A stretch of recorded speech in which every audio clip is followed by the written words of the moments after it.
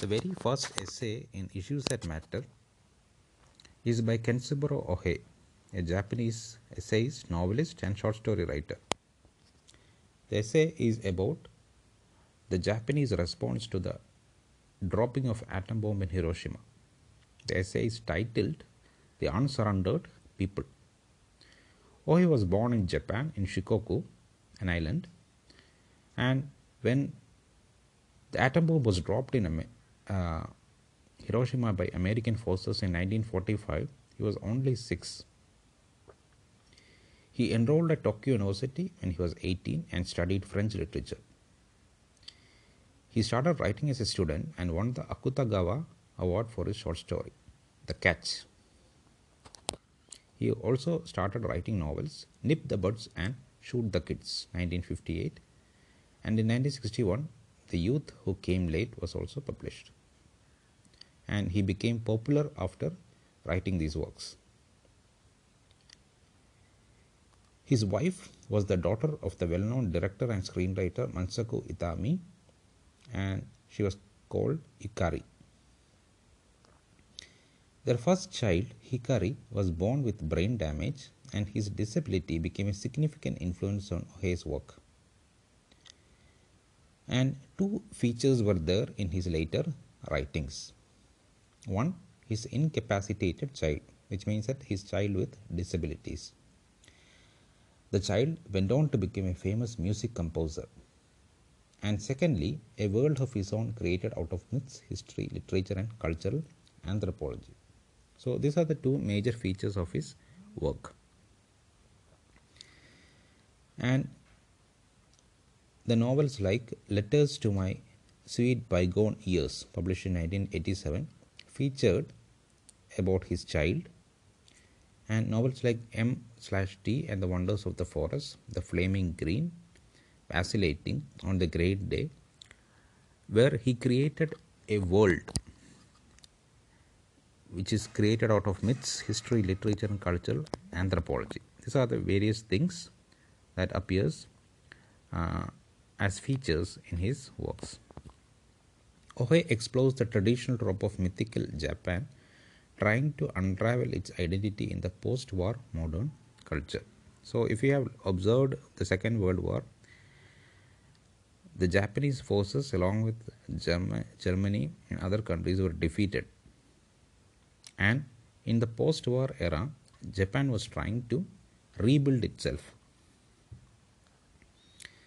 His range of despair and discomfort shackles the post-war Japan by holding a mirror in the face of its grim reality, which means that this was a time Japan started to look back at its own past.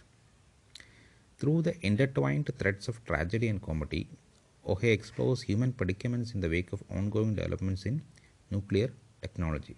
So his work also is featuring the advancement of nuclear technology in the world. Oe was awarded the Nobel Prize in 1994.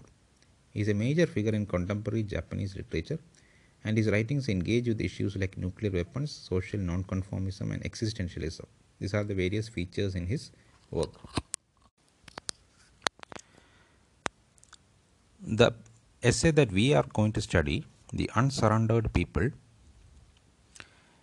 is from Hiroshima Notes, where he tries to decipher how the bombing survivors face the dehumanizing cataclysm with courage and resolve. It talks about the survival of Japanese people after the dropping of the bomb in Hiroshima. His tone is both affirmative of the people's determination to rebuild their lives and the city, and critical of the minds that inflicted this catastrophe on them. So, the way in which he is writing this essay, he is affirmative, which means that he positively writes about the people's determination, that survivors' determination to rebuild their lives after the dropping of the bomb, and he is critical, which means that he criticizes the American minds that inflicted this dropping of bomb on them. Around 140,000 people died on August 6, 1945, when the atom bomb was dropped on Hiroshima. Thousands of people were crippled, traumatized, and an entire generation was born with debilitating defects. Many people were born with disabilities because of radioactivity. Oe experienced Hiroshima for himself when he heard about it as a child in his village in Shikoku in 1945, and then through his interviews with survivors during 1963 and 1965. So, when the bomb was dropped, he was only 6 years old and he has heard about it from news. Later, when he started writing, he went to Hiroshima, met many survivors, and made many interviews with them. And he wrote about them in his work called Hiroshima Notes. So, this essay is from that book called Hiroshima Notes. He remains a staunch advocate of democracy and anti-nuclear activism. So, he was a supporter of democracy as well as he was against nuclear bombs and nuclear energy. So, that was the ideals behind Kenzaburo Oe. Now, let us look at the work itself. The Unsurrendered People by Kenzaburo Oe. Now, Kenzaburo Oe is a Japanese novelist, short story writer, and essayist. This particular essay, he talks about the American bombing of the Japanese city of Hiroshima.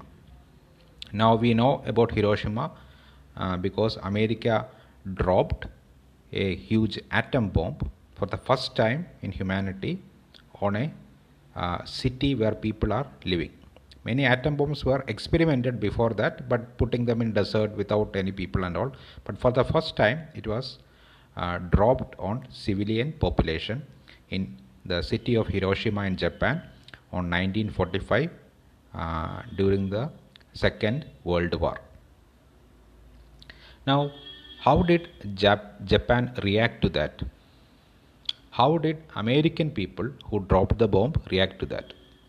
These are the various questions that Oe talks about in his essay. He talks about, the title of the essay is The Unsurrendered People. People who did not accept defeat. തോൽക്കപ്പെടാത്ത ജനത, അടിയറവ് പറയാത്ത ജനത, അതാണ് unsurrendered people. Now let us look at the essay. He starts with a discussion of evil and good in the world. ലോകത്തിലുള്ള നന്മയെക്കുറിച്ചും തിന്മയെക്കുറിച്ചും പുള്ളി പറഞ്ഞു തുടങ്ങുകയാണ്. ലോകത്തിൽ നന്മയും തിന്മയും ഉണ്ടെന്ന് അറിയാം. ബട്ട് അൺലൈക്ക് ഇൻ മൂവീസ്, നമ്മൾ മൂവി കാണുമ്പോൾ നമുക്കറിയാം there is the good characters and there are the evil characters. There is the hero and the heroine and there are the villains. So good and evil are clearly different in a movie or a novel. But what about in real world? In real world, people we can see are a mix of good and bad. So we cannot say that one thing is good, one thing is bad. Many people are saying farmer's bill is bad. Some people are saying farmer's bill is good. There are good versions of it, there are bad things about it. We have to study it before saying that if it is good or if it is bad. Likewise, many things in the world we cannot easily say whether it is good or bad. But what about the atom bomb? Is it good or bad? Immediately we know that atom bomb is evil. It is absolute evil. There is nothing good about atom bomb. There is nothing good about killing thousands of people with a bomb. So if there is so much evil in the world, we need to have a lot of goodness to counter that evil. ലോകത്തിൽ ആവശ്യത്തിൽ കൂടുതൽ തിന്മയുണ്ടെങ്കിൽ ആ തിന്മ മാറ്റാനായിട്ട് നന്മ വരേണ്ടി വരും. അപ്പോൾ തിന്മയ്ക്ക് തുല്യമായിട്ടോ അല്ലെങ്കിൽ അതിൽ കൂടുതലോ നന്മ വന്നാൽ തിന്മയുടെ ദുഷിച്ച ചിന്തകൾ മാറുകയുള്ളൂ. So there should be a balance between goodness and evil in the world. If one goes high,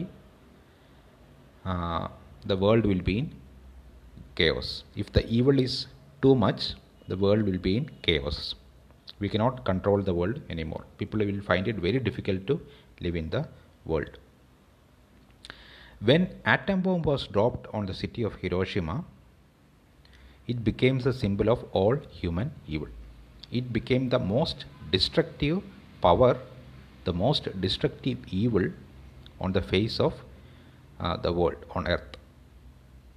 He calls it a savagely primitive demon and a most modern curse. അതായത് ഏറ്റവും ആദിമ രൂപമുള്ള ചെകുത്താനും അതേസമയം ഏറ്റവും പുതിയതായിട്ടുള്ള മനുഷ്യരാശിക്കായിട്ടുള്ള ശാപവും. അപ്പോൾ ഒരേ സമയം ആദിമ രൂപവും അതേസമയം ഏറ്റവും നൂതനവും ഏറ്റവും പുതിയതുമാണ്. എങ്ങനെയത് ആദിമ രൂപവും ഏറ്റവും പുതിയതും ഒരുമിച്ചാവുന്നത് നമുക്ക് ആലോചിക്കാം. It is primitive because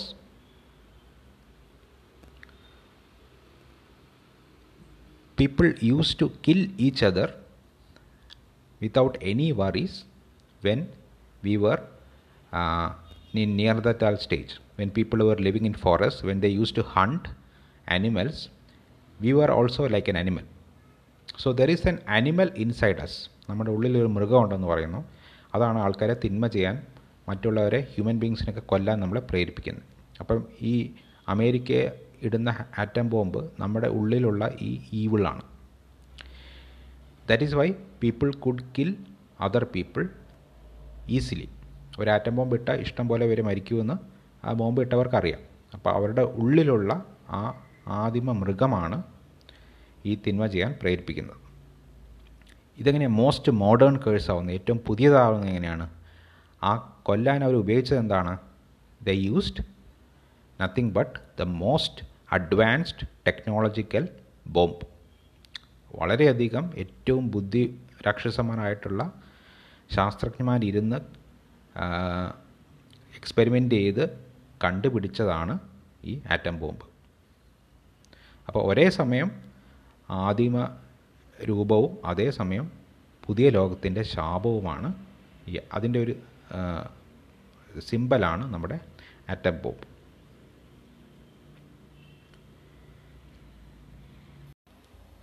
Now let us look at the second paragraph. Now America dropped the atom bomb and immediately the city became a wasteland. It was a bustling city full of people, full of activity, but when the atom bomb was dropped, the city started burning.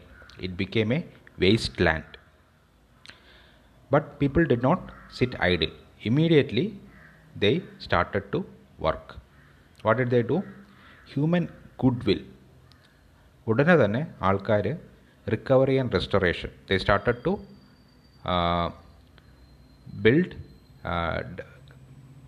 build the city again. അവിടുത്തെ ഉള്ള ആൾക്കാരെയൊക്കെ, ജീവനുള്ളവരെ രക്ഷിക്കാനും തകർന്നുപോയ buildings എല്ലാം പുനരുജ്ജീകരിക്കാനും ആൾക്കാർ റെഡിയായി തുടങ്ങി. Doctors came from everywhere. They started to give, people started to help each other, and very soon the evil of atom bomb was slowly mitigated. Mitigate ചെയ്യുക എന്ന് പറഞ്ഞാൽ അതിൻ്റെ തീവ്രത കുറഞ്ഞു. കാരണം ഈ ഇങ്ങനൊരു ആറ്റം ബോംബ് എന്ന് ആ സിറ്റി മുഴുവൻ വെന്ത് വെണ്ണീറായപ്പം അവിടെ ചുറ്റുമുണ്ടായിരുന്ന എല്ലാവരും ഒരുമിച്ച് വന്നു. ഡോക്ടേഴ്സ്, ബാക്കിയുള്ള ഹെൽത്ത് വർക്കേഴ്സ്, നൂറായിരക്കണക്കിന് ആൾക്കാരെല്ലാവരും ഒരുമിച്ച് വന്നു. അവിടെ ഉണ്ടായിരുന്ന ആൾക്കാരെ മുഴുവൻ രക്ഷിക്കാൻ ശ്രമിച്ചു.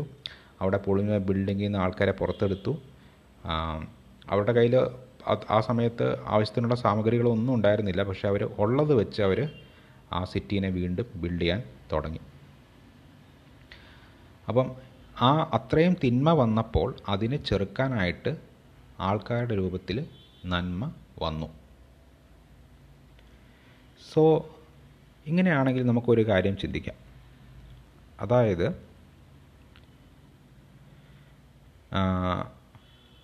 നമ്മുടെ ഓതർ കെൻസബുറോ ഒഹെ പറയുന്നു, he has a nightmare about trusting in human strength or humanism.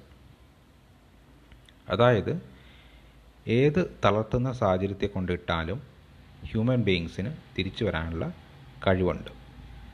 ഞങ്ങൾ ഹ്യൂമൻ ബീങ്സിനെ നമുക്ക് വിശ്വാസമുണ്ട് എന്ന് ഒരാൾ പറയാമെന്ന് വിചാരിക്കുക. അതായത് നിങ്ങൾ എത്ര തളർത്തിയാലും നിങ്ങൾ തിരിച്ചു വരും, നിങ്ങൾ അതൊക്കെ മാറ്റി പുറത്തേക്ക് വരും, പുതിയ ശക്തി സ്രോതസ്സോടു കൂടി നിങ്ങൾ നല്ല ഊർജ്ജസ്വലരായിട്ട് പുറത്തു വരും എന്ന് വിശ്വസിക്കുക എന്ന് ഞാൻ വിശ്വസിക്കുന്നു. ഹ്യൂമൻ ബീങ്സിന് അങ്ങനെ കഴിവുണ്ട് എന്ന് ഒരാൾ പറയുകയെന്ന് വിചാരിക്കുക. Think that somebody is saying that they believe in the human strength, the human willpower, the human ability to come back from any kind of damage or destruction. So that is a kind of humanism, that you believe in human beings' ability to come back from any kind of obstacle or obstruction. Now when you say this, there is a problem there.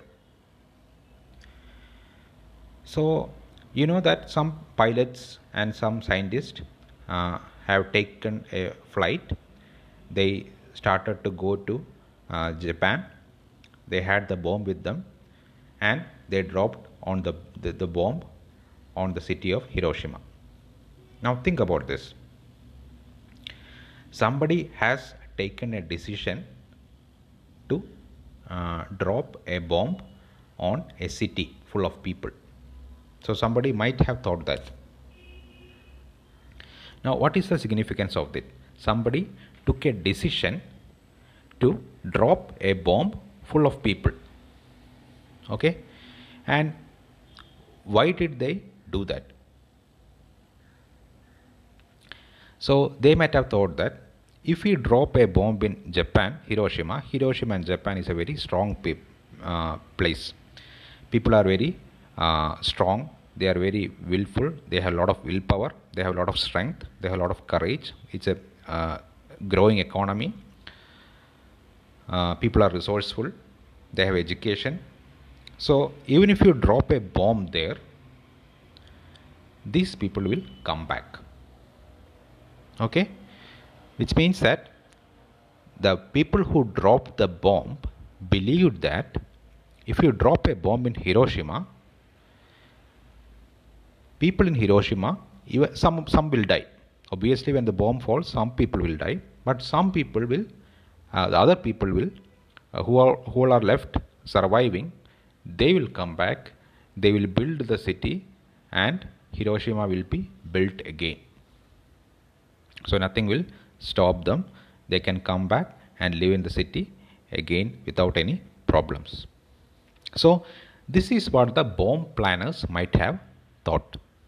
ആ bomb ഹിരോഷിമയുടെ മേൽ ഇടാൻ വന്നവർ അല്ലെങ്കിൽ അതിന് decision എടുത്തവർ തീർച്ചയായും വിചാരിച്ചിട്ടുണ്ടാവും. അതായത് Japan ഒരു വളരെ പ്രോഗ്രസീവായിട്ടുള്ളൊരു രാജ്യമാണ്. അവിടുത്തെ ആൾക്കാരെല്ലാം ഭയങ്കര ഊർജ്ജസ്വലരും ഏറ്റവും എഡ്യൂക്കേഷനുള്ളവരും ഏറ്റവും മിടുക്കരുമായിട്ടുള്ള ആൾക്കാരാണ്. അപ്പോൾ അവിടെ ബോംബിട്ടാൽ ഡെഫിനറ്റ്ലി കുറേ പേര് മരിക്കും. പക്ഷേ ആ സിറ്റി മുഴുവനായിട്ട് തുടച്ച് മാറ്റപ്പെടില്ല.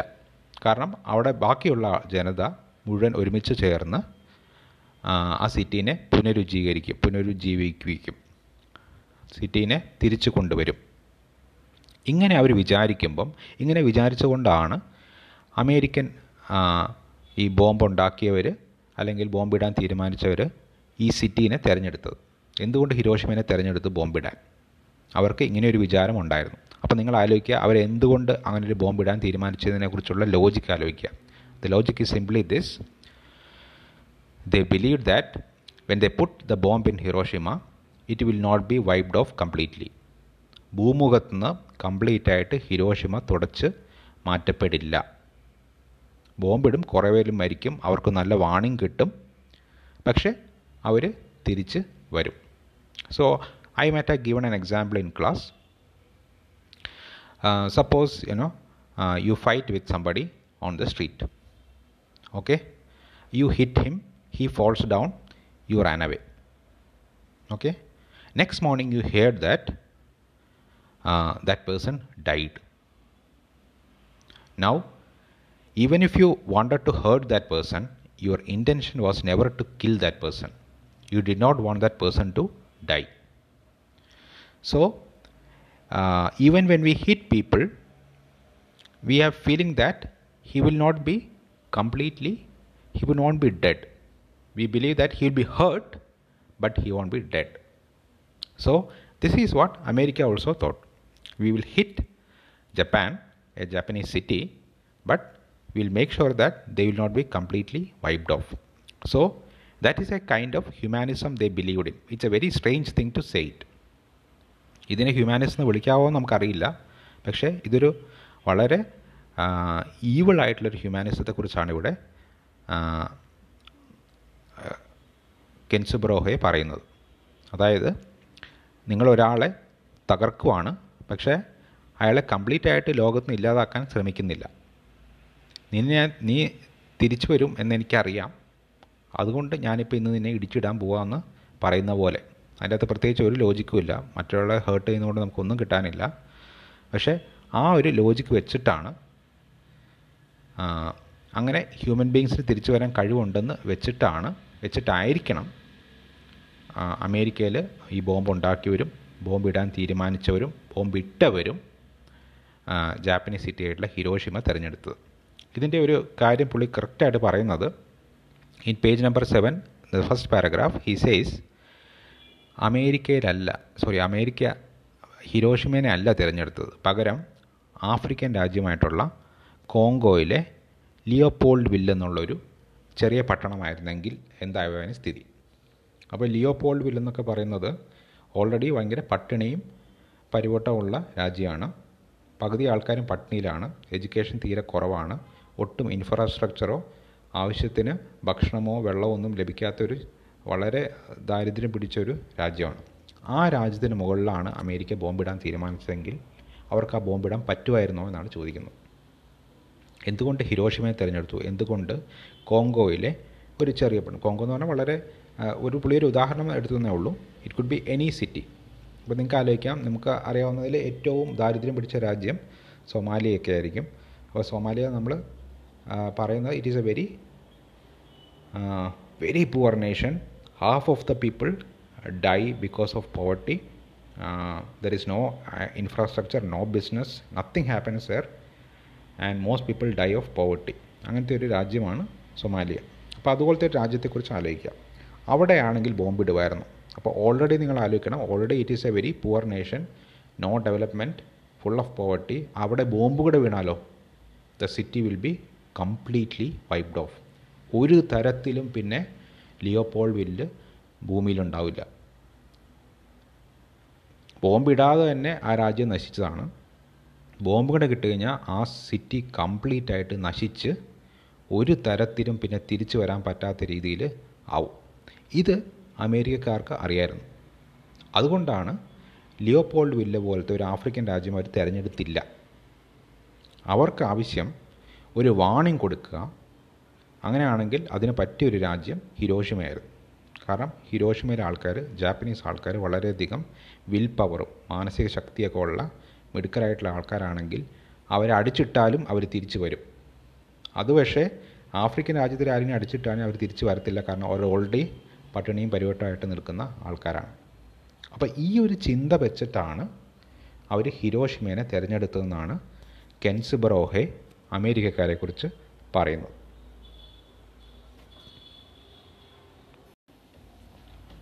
We are still on page 7, second part.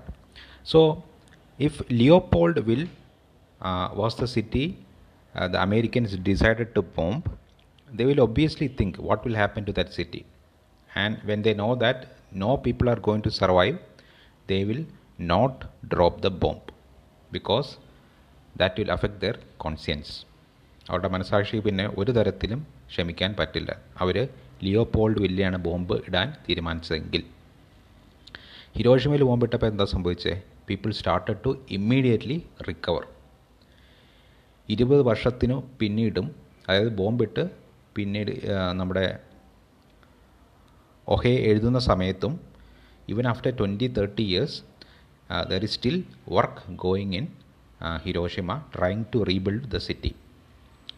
Many people got cancer. Many people had many kinds of diseases. Many people died. Many people survived with very fatal diseases. But they did not commit suicide. They started to rebuild their lives. So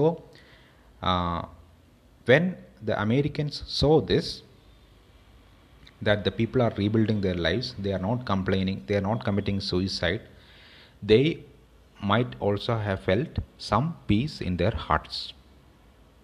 That ഞങ്ങൾ ബോംബിട്ട ആൾക്കാരാണ്, പക്ഷേ അവർ പരാതി പറയുന്നില്ല, അവർ ഇവരെ തിരിച്ചൊന്നും പറയുന്നില്ല, പകരം അവരുടെ സ്വന്തം ജീവൻ അവർ നശിപ്പിച്ച് കളയുന്നില്ല, അവർ ആത്മഹത്യ ചെയ്യുന്നില്ല, പകരം അവർ സ്വയം പഴിക്കുന്നില്ല, അവർ സ്വന്തം ജീവിതം വീണ്ടും പടുത്തുയർത്തുകയാണ്. ഇത് കാണുന്ന അമേരിക്കൻസിന് മനസാക്ഷിക്ക് കുറച്ചെങ്കിലും ഒരു സമാധാനം കിട്ടിക്കാണും. അവർ സ്വയം ജീവിതം പടുത്തുന്നത് ഇവരുടെ മനസാക്ഷിക്ക് വേണ്ടിയിട്ടല്ല, അവരവരുടെ ജീവിതം തിരിച്ചു കൊണ്ടുവരാൻ ശ്രമിക്കുകയാണ്. പക്ഷേ അത് കാണുന്ന അമേരിക്കൻസിന് അവരുടെ മനസ്സിന് കുറച്ച് ആശ്വാസമുണ്ടാവും. അതിന് ഏറ്റവും നല്ല ഉദാഹരണമായിട്ട് പുള്ളി പറയുന്നത്,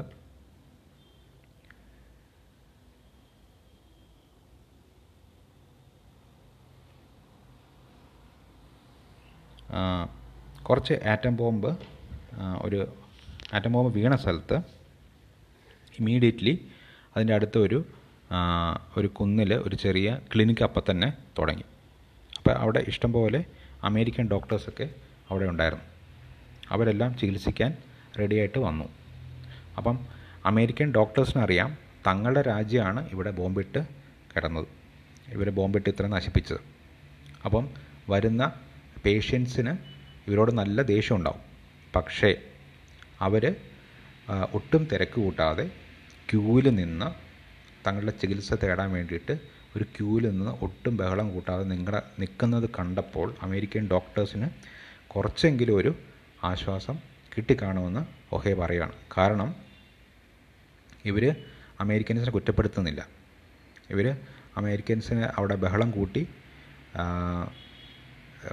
നീതി നടപ്പാക്കണമെന്നൊന്നും പറയുന്നില്ല. ഇവർ ചികിത്സ തേടാനായിട്ട് ക്യൂവിൽ നിന്ന് അവരുടെ മാന്യത ഒട്ടും കളയാതെ ക്യൂവിൽ നിൽക്കുന്ന കാണുമ്പം തങ്ങൾ ചെയ്തതിൽ തെറ്റാണെങ്കിലും ഇത് കംപ്ലീറ്റായിട്ട് ജാപ്പനീസ് ജനതയെ നശിപ്പിച്ചില്ല എന്ന് അവർക്ക് തോന്നിക്കാണും, അമേരിക്കൻസിന് തോന്നിക്കാണും. അങ്ങനെ അവർക്കൊരു മനസമാധാനം കിട്ടിക്കാണുമെന്ന് ഒഹെ പറയുകയാണ്. ഒരു രാജ്യം വേറൊരു രാജ്യത്തിന് മുകളിൽ ബോംബിടാവുന്നത് ഭയങ്കര അബ്നോർമലായിട്ടുള്ള കാര്യമാണ്. അതിനെക്കുറിച്ചൊന്നും ന്യായീകരിക്കേണ്ട കാര്യമില്ല. അതായത് അത് തിന്മ തന്നെയാണ്, അതിൻ്റെ അകത്ത് പ്രത്യേകിച്ച് ചോദിക്കാനും പറയാനൊന്നുമില്ല, അത് തിന്മ തന്നെയാണ്. പക്ഷേ അമേരിക്കക്കാർ ബോംബിടുമ്പോഴും ആ തിന്മയാണ് അവർ ചെയ്യുന്നതെന്ന് അറിയുമ്പോഴും അതിനെ മാറ്റാനുള്ള നന്മ ജാപ്പനീസ് ജനതയിൽ നിന്ന് തിരിച്ചു വരും. അതായത് ഈ തിന്മയുടെ ആധിക്യത്തിനെ ബാലൻസ് ചെയ്യാനായിട്ട് നന്മ ജാപ്പനീസ് ജനതയിൽ നിന്ന് ഉണ്ടാവുമെന്ന് വിശ്വസിച്ചിട്ടായിരിക്കണം അമേരിക്കൻ ജനത ജാപ്പനീസ് ജനതയുടെ മേലെ ഈ ബോംബിടാൻ തീരുമാനിച്ചത്. ഇതൊരു ബാലൻസിങ് ആണെങ്കിലും ഇത് ഞാൻ നിന്നെ അടിക്കുന്നത് നീ ചാവില്ല, പക്ഷേ നീ തിരിച്ചു വരും എന്നെനിക്ക് ഉറപ്പുള്ളതാണെന്ന് പറയുന്ന പോലെ തന്നെ. അടിക്കേണ്ട ആവശ്യം തന്നെ ഇല്ല, പക്ഷേ അടിക്കുന്നതിന് മുമ്പ് ഇങ്ങനെ ഒരു ചിന്ത അവരുടെ മനസ്സിലൂടെ പോയി കാണും.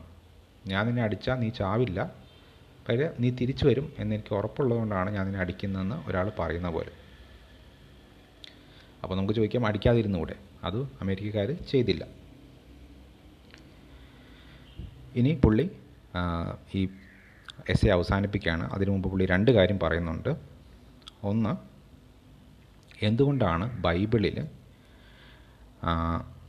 ദൈവം നോഹേനെ ലോകാവസാനത്തിന്, അതായത് ലോകം മുഴുവൻ ഒരു പ്രളയമുണ്ടാക്കി ലോകത്തിലുള്ള എല്ലാ തിന്മകളും ഒഴിവാക്കി കളയാനായിട്ട് ഒരു പ്രളയമുണ്ടാക്കി നോഹേനെ മാത്രം രക്ഷിച്ചു. പുതിയ ലോകം പടുത്തുയർത്താനായിട്ട് ദൈവം നോഹേനെ ഏൽപ്പിച്ചു. അപ്പോൾ നോഹ എന്ത് ചെയ്തു? ഒരു പെട്ടകം ഉണ്ടാക്കി തൻ്റെ കുടുംബത്തെ മുഴുവൻ അതിനകത്ത് പെട്ടകത്തിൽ കയറ്റി അതോടൊപ്പം തന്നെ എല്ലാ ജീവജാലങ്ങളുടെയും ഓരോ പേരിനെ അതിലൂടെ കയറ്റി. അപ്പം ദൈവം പ്രളയം ഉണ്ടാക്കി ലോകത്തെ മുഴുവൻ നശിപ്പിച്ചു. പക്ഷേ കംപ്ലീറ്റായിട്ട് നശിപ്പിച്ചില്ല. തിരിച്ച് പടുത്തുയർത്താൻ വേണ്ടിയിട്ട് നോഹേനെ വിശ്വാസത്തോടെ ഏൽപ്പിച്ചു. നോഹയ്ക്ക് വിശ്വാസം ഇല്ലായിരുന്നെങ്കിലോ, നോഹ ദൈവം വിചാരിച്ച അത്ര കഴിവില്ലാത്ത ആളായിരുന്നെങ്കിലോ കംപ്ലീറ്റ് ആയിട്ട് ലോകം നശിച്ചു പോയനെ, തിരിച്ചു വരാത്ത വിധം. പക്ഷേ നോഹ വളരെയധികം വിശ്വാസവും കരുത്തും കഴിവുള്ള ആളായിരുന്നു. അതുകൊണ്ട് നോഹ ലോകം മുഴുവൻ പ്രളയത്തിൽപ്പെട്ട് നശിച്ചു പോയെങ്കിലും നോഹ കാരണം ലോകത്തിൽ പുതിയ ജീവൻ ഉണ്ടായി. അപ്പം ഇത് അമേരിക്കക്കാരുടെ പ്രവൃത്തിയായിട്ട് കമ്പയർ ചെയ്യുകയാണ്. ജാപ്പനീസ് ജനത തിരിച്ചു വരും എന്ന പ്രതീക്ഷ കൊണ്ടാണ് അവിടെ ഒരു ബോംബിട്ടത് എന്ന് ഒഹെ പറയുകയാണ്. 20-ാം നൂറ്റാണ്ടിലെ അല്ലെങ്കിൽ ഈ കാലഘട്ടത്തിലെ പ്രളയത്തെക്കുറിച്ച് പറയുകയാണ്. ലോകം മുഴുവൻ ഒരു പ്രളയം ബാധിച്ചിരിക്കുകയാണ്. ഈ പ്രളയം എന്നുള്ളത് ഒഴുകുന്ന പ്രളയമല്ല, ഉറഞ്ഞ് മഞ്ഞായിട്ടിരിക്കുന്ന ഒരു പ്രളയമാണ്. ഏത് നിമിഷം വേണമെങ്കിലും അത് പൊട്ടി പുറപ്പെടാം, ലോകത്തെ മുഴുവൻ ഗ്രസിക്കുന്ന ഒരു പ്രളയമായിട്ട് മാറാം. പക്ഷേ ഇപ്പോൾ അത് ഫ്രോസൺ ആയിട്ടിരിക്കുകയാണ്. ഉരുകി മഞ്ഞുരുകാത്ത മഞ്ഞ് കട്ടകളായിട്ട് ലോകത്തിലെ പല ഭാഗത്തിരിക്കുകയാണ്. പുള്ളി ഉദ്ദേശിക്കുന്നത് ലോകത്തിലെ എല്ലാ രാജ്യങ്ങളുടെയും കയ്യിലുള്ള ആറ്റം ബോംബുകളെക്കുറിച്ചൊക്കെയാണ് പുള്ളി പറയുന്നത്. അപ്പോൾ ഇത് ശരിക്കും ഒരു ക്യാൻസർ പോലെയാണ്. ഈ ക്യാൻസർ നമ്മുടെ ലോകത്തിനെ കാർന്ന് തിന്നുകൊണ്ടിരിക്കുകയാണ്. അതിന് ചികിത്സയില്ല, മരുന്നില്ല. ഇതുവരെ അതിന് ക്യാൻസറിന് മരുന്നില്ല. ഈ ലോകത്തിൻ്റെ കയ്യിലിരിക്കുന്ന ആറ്റം ബോംബുകൾക്കും മരുന്നില്ല. അത് ബോംബ് വെച്ച് പൊട്ടിക്കാനേ പറ്റുള്ളൂ. ബോംബ് തിരിച്ച് ബാക്കി സാധനങ്ങളാക്കാനൊന്നും നമുക്ക് പറ്റത്തില്ല. അപ്പോൾ അതെന്ത് ചെയ്യും എന്ന് നമുക്കറിയില്ല. ലോകത്തിൻ്റെ എല്ലാ രാജ്യങ്ങളുടെ കയ്യിലും ആറ്റം ബോംബുണ്ട്. അത് ഒരു മഞ്ഞുകട്ട പോലെ ഇരിക്കുന്ന പ്രളയമാണ്. അത് എന്ന് വേണേലും ഉരുകി ഒലിച്ച് ലോകം മുഴുവൻ നശിപ്പിക്കാം. ആ ബോംബ് ആരുടെ മേലെ വേണേലും, ശത്രുരാജ്യത്തിൻ്റെ മുകളിൽ വേണേലും അത് പൊട്ടിക്കാം ആർക്കും. അപ്പോൾ അതിങ്ങനെ ഉരുകിയിരിക്കുന്നിടത്തോളം, ഉരുകാത്തിടത്തോളം കാലം നമുക്കെപ്പോഴും അത് പേടിയാണ്. അപ്പോൾ അതൊരു ക്യാൻസർ പോലെയാണ്.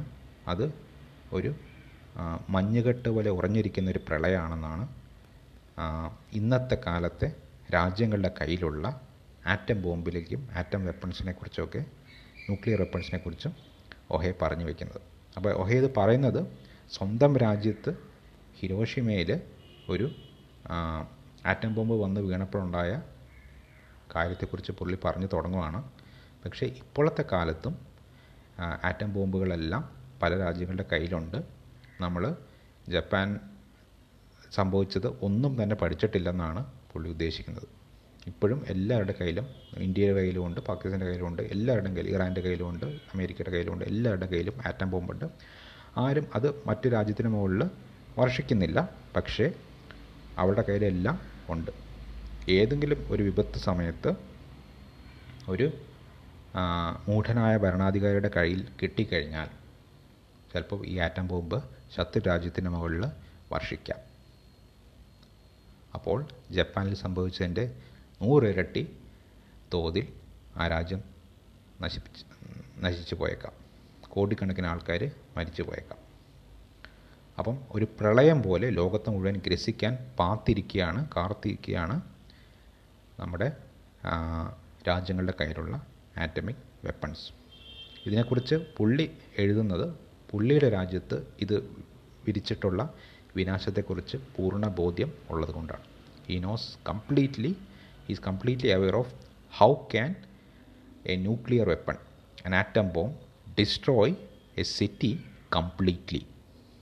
He knows about it. That is why he is warning about the atomic bombs as well as the nuclear weapons that are in the possession of the many countries in the world.